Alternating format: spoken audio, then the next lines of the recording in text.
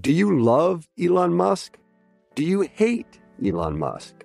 Do you have no idea what to think about Elon Musk? Then we have just the show for you. He's become even more larger than life. Buying Twitter doesn't get us closer to Mars. They are like really close to the edge of like everything falling apart. Like, oh, Elon, I volunteer. Put a chip in my brain. Each week on this podcast, we'll break down, analyze, and debate the most important stories on Musk and his empire. It's all one big universe. You just work for Elon Inc. From Bloomberg Business Week, this is Elon Inc. Listen wherever you get your podcasts.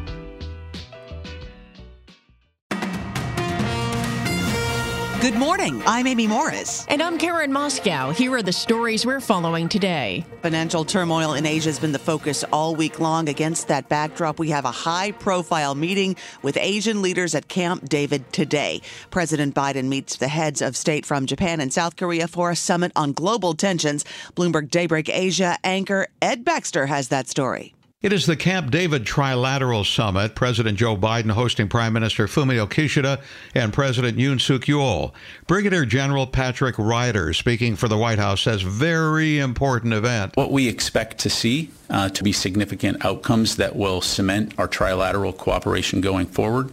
The deliverables that you'll see coming out of that will take that relationship to a new level. North Korea was a centerpiece of yesterday's UN Security Council meeting regarding human rights.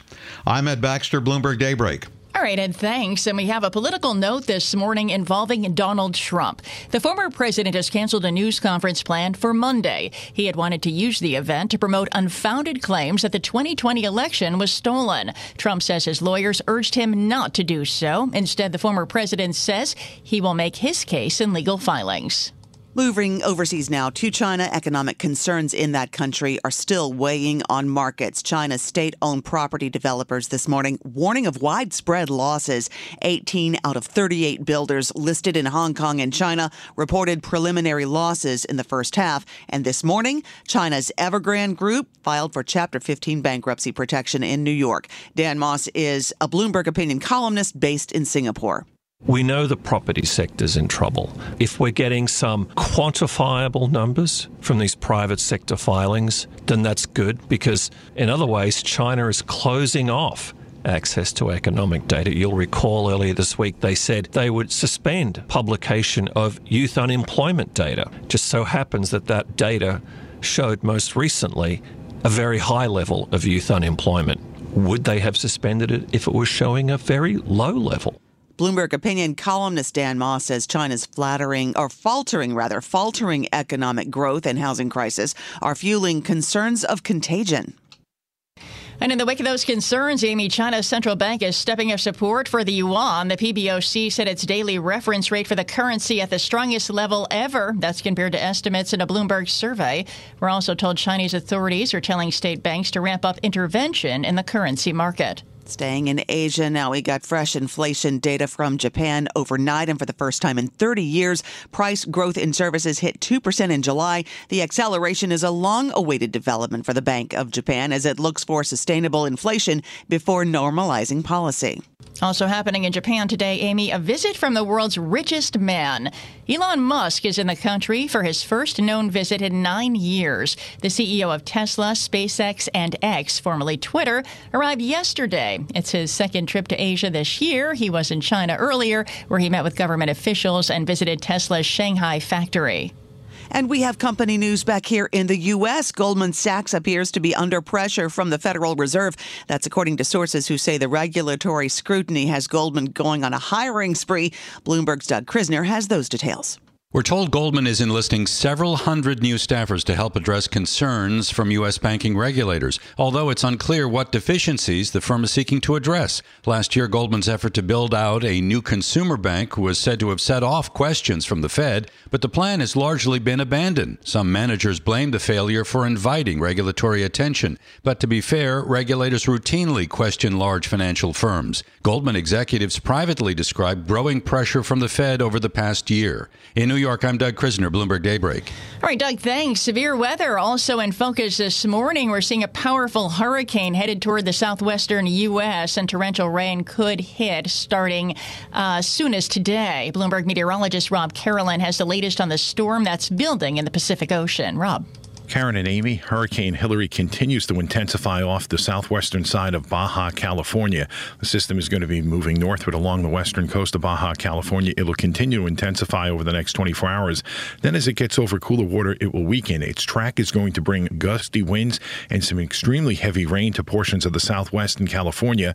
Many areas in California, as far north as Utah, are under flash flood watches, and these will persist into the weekend. It looks like the rain continues to spread northward through the west early next week. I'm Rob Carolyn, Bloomberg Daybreak. All right, Rob, thank you. Elsewhere in the South, we are seeing more spikes in Texas power prices. Spot electricity prices surged 6,000% as the state grid faces some of the tightest conditions so far this summer. Real-time prices on the grid jumped to nearly $5,000 a megawatt hour, up from roughly $75 the day before.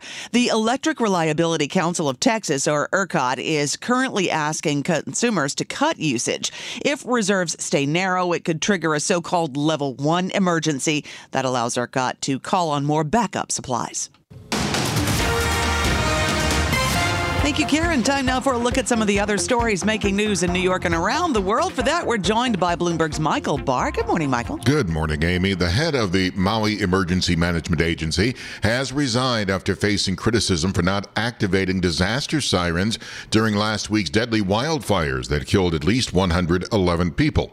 The county of Maui announced that Herman Andea cited unspecified health reasons for leaving his post.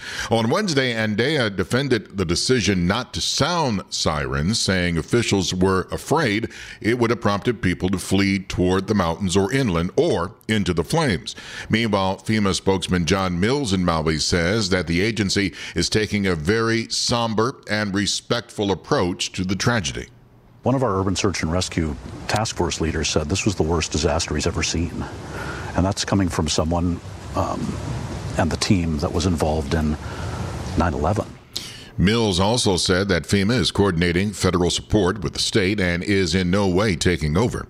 The Justice Department is seeking 33 years in prison for Enrique Tarrio, the former Proud Boys leader convicted of seditious conspiracy in the January 6th attack on the U.S. Capitol.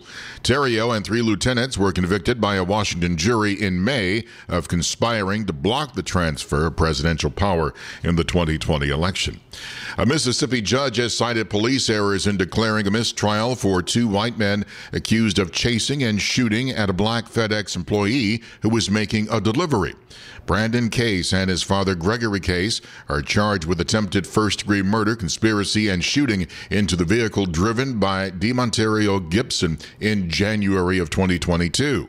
Judge David Strong said he made the decision because of errors by a Brookhaven Police Department detective. Parents are being urged to put childhood vaccinations on their back-to-school checklist. New York City Health Commissioner Dr. Ashwin Vasan says that he is focused on disease prevention among asylum seekers' children entering schools. We're screening everyone and offering vaccination to everyone.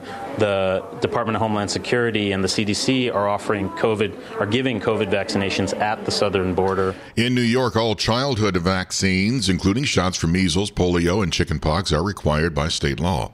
Global news 24 hours a day, powered by more than 2,700 journalists and analysts in over 120 countries. I'm Michael Barr. This is Bloomberg, Amy. All right. Thank you, Michael. It's 5:10 on Wall Street. Time now for our Bloomberg Sports Update. And for that, we bring in John Stashower. Thanks, Amy. A year ago, the Yankees finished in first place. The Red Sox finished last, 21 games behind. Different story now. Yanks are in the cellar, 3 games behind Boston. The 2 arch rivals start a weekend series at the stadium. Yanks losers of their last 5. They're under 500, and they list their starting pitcher tonight as undecided. Mets had Jose Quintana on the mound in St. Louis. He got his first win as a Met. 4-2 over the Cardinals, who, like the Mets, a playoff team a year ago, but having a very rough 2023. Dodgers, playoff team every year. Last night they got a home run from Austin Barnes, 8th inning, his first homer of the season.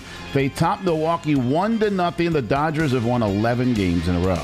Preseason football in Philadelphia, Eagles fans booed their new backup quarterback Marcus Mariota, who struggled in a game with Cleveland that ended with the unusual final score of 18-18. 2 games at MetLife this weekend. Giants and Panthers tonight. Daniel Jones might play. If he doesn't, Giants coach Brian Daboll says he definitely will. Next week against the Jets, who will again not play Aaron Rodgers. Tomorrow against Tampa Bay, Rodgers has a new teammate, veteran running back Dalvin Cook, who used to go against Rodgers twice a year while with Minnesota.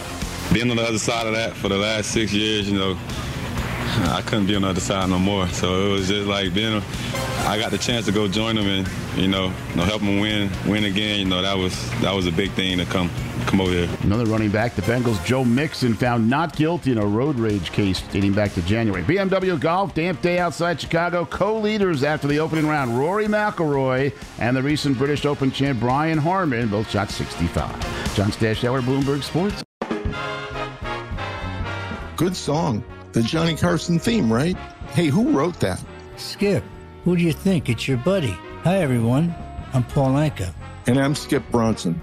And what happens when two old friends take their decades of experience in the business and entertainment worlds and sit down with our buddies? You get Our Way, a brand new show from iHeart Podcast where we chop it up with our pals about everything under the sun. Hear about Michael Bublé's entrance into show business. And get business insight from Mark Burnett. Find out what scares my son-in-law, Jason Bateman. And discover the bragging rights that come with beating Michael Jordan at golf. Together, we know just about everybody, including sitting presidents. So join us as we ask the questions they've not been asked before, tell it like it is, and even sing a song or two. This is our podcast, and we're going to do it our way. Listen to Our Way on the iHeartRadio app, Apple Podcasts, or wherever you get your podcasts.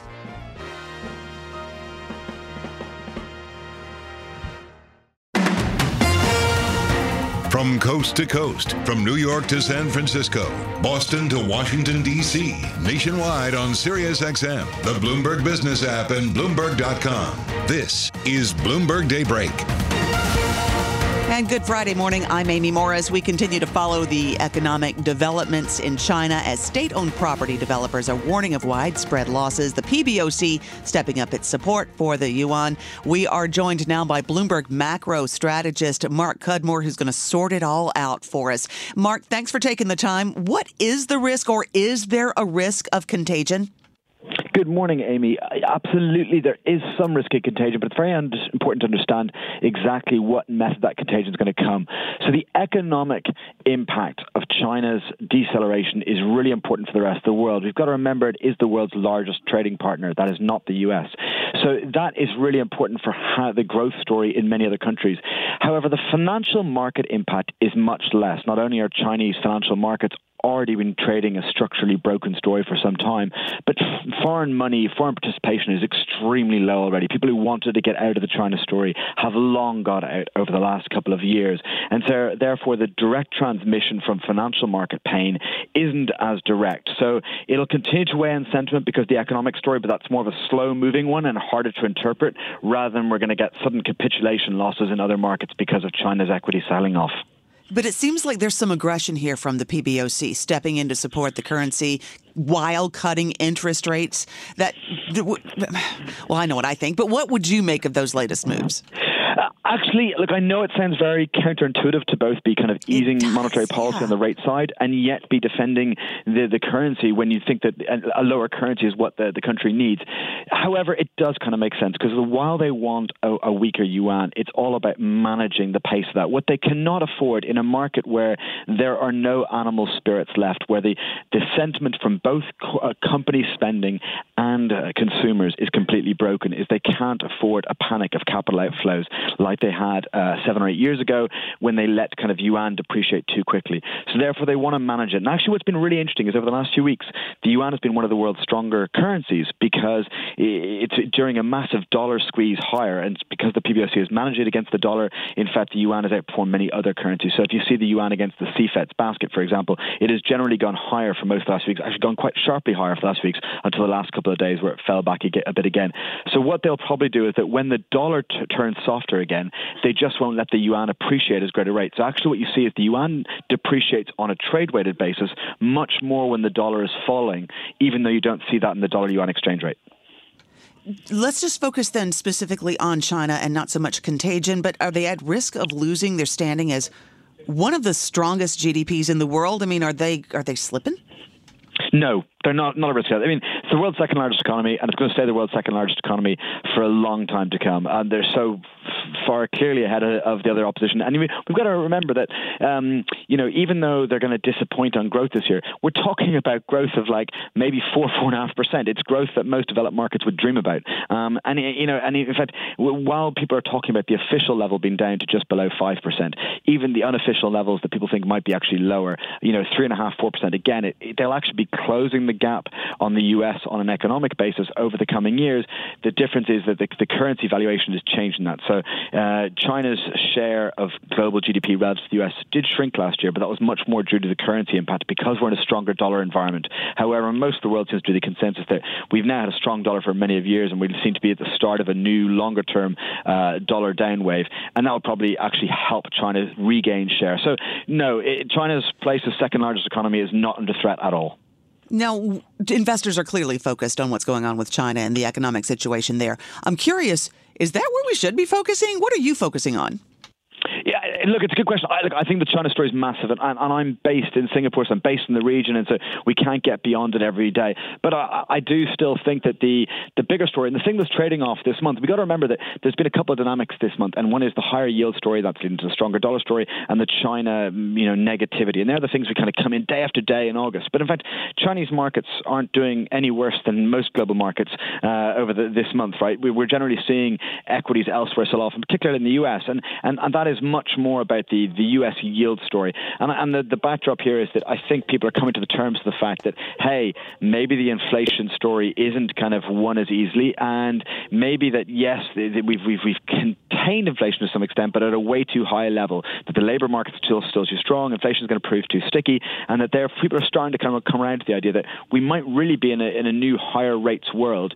And I think that's an interesting backdrop, especially with Jackson Hole next week. I am personally very much in the camp that we have not seen the peak in this yield cycle. I've been a long-term kind of bond bear, and I remain a long-term structural bond bear, even despite the yield rise we've seen over the last couple of years. What I will say is in the very short term, I kind of think we're already priced for a relatively hawkish Jackson Hole, so I'm less excited in the short-term dynamics of bonds selling off much further from here in the short term, but I do think structurally yields are going higher.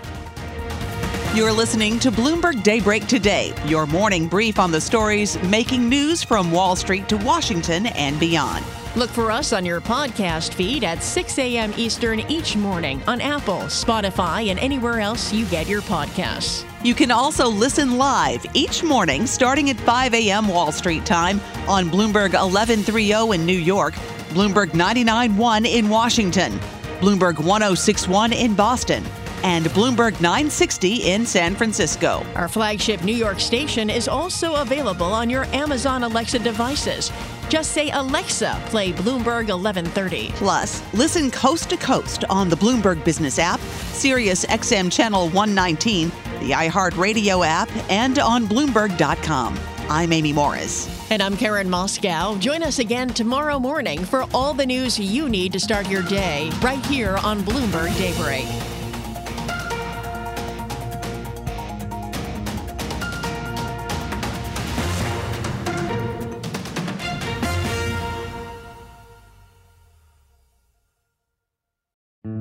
Osage County, Oklahoma is getting a lot of attention right now. It's the setting of Martin Scorsese's latest film, Killers of the Flower Moon.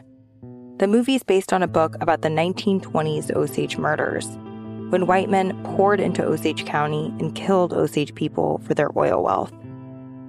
I'm Rachel Adams Hurd, the host of In Trust, a podcast from Bloomberg and iHeartMedia. For over a year, I was reporting a different story about other ways white people got Osage land and wealth, and how a prominent ranching family in Osage County became one of the biggest landowners here. Their ranching empire was built on land that at the turn of the century was all owned by the Osage Nation. So how'd they get it? Listen to the award-winning podcast In Trust on the iHeartRadio app, Apple Podcasts, or wherever you get your podcasts.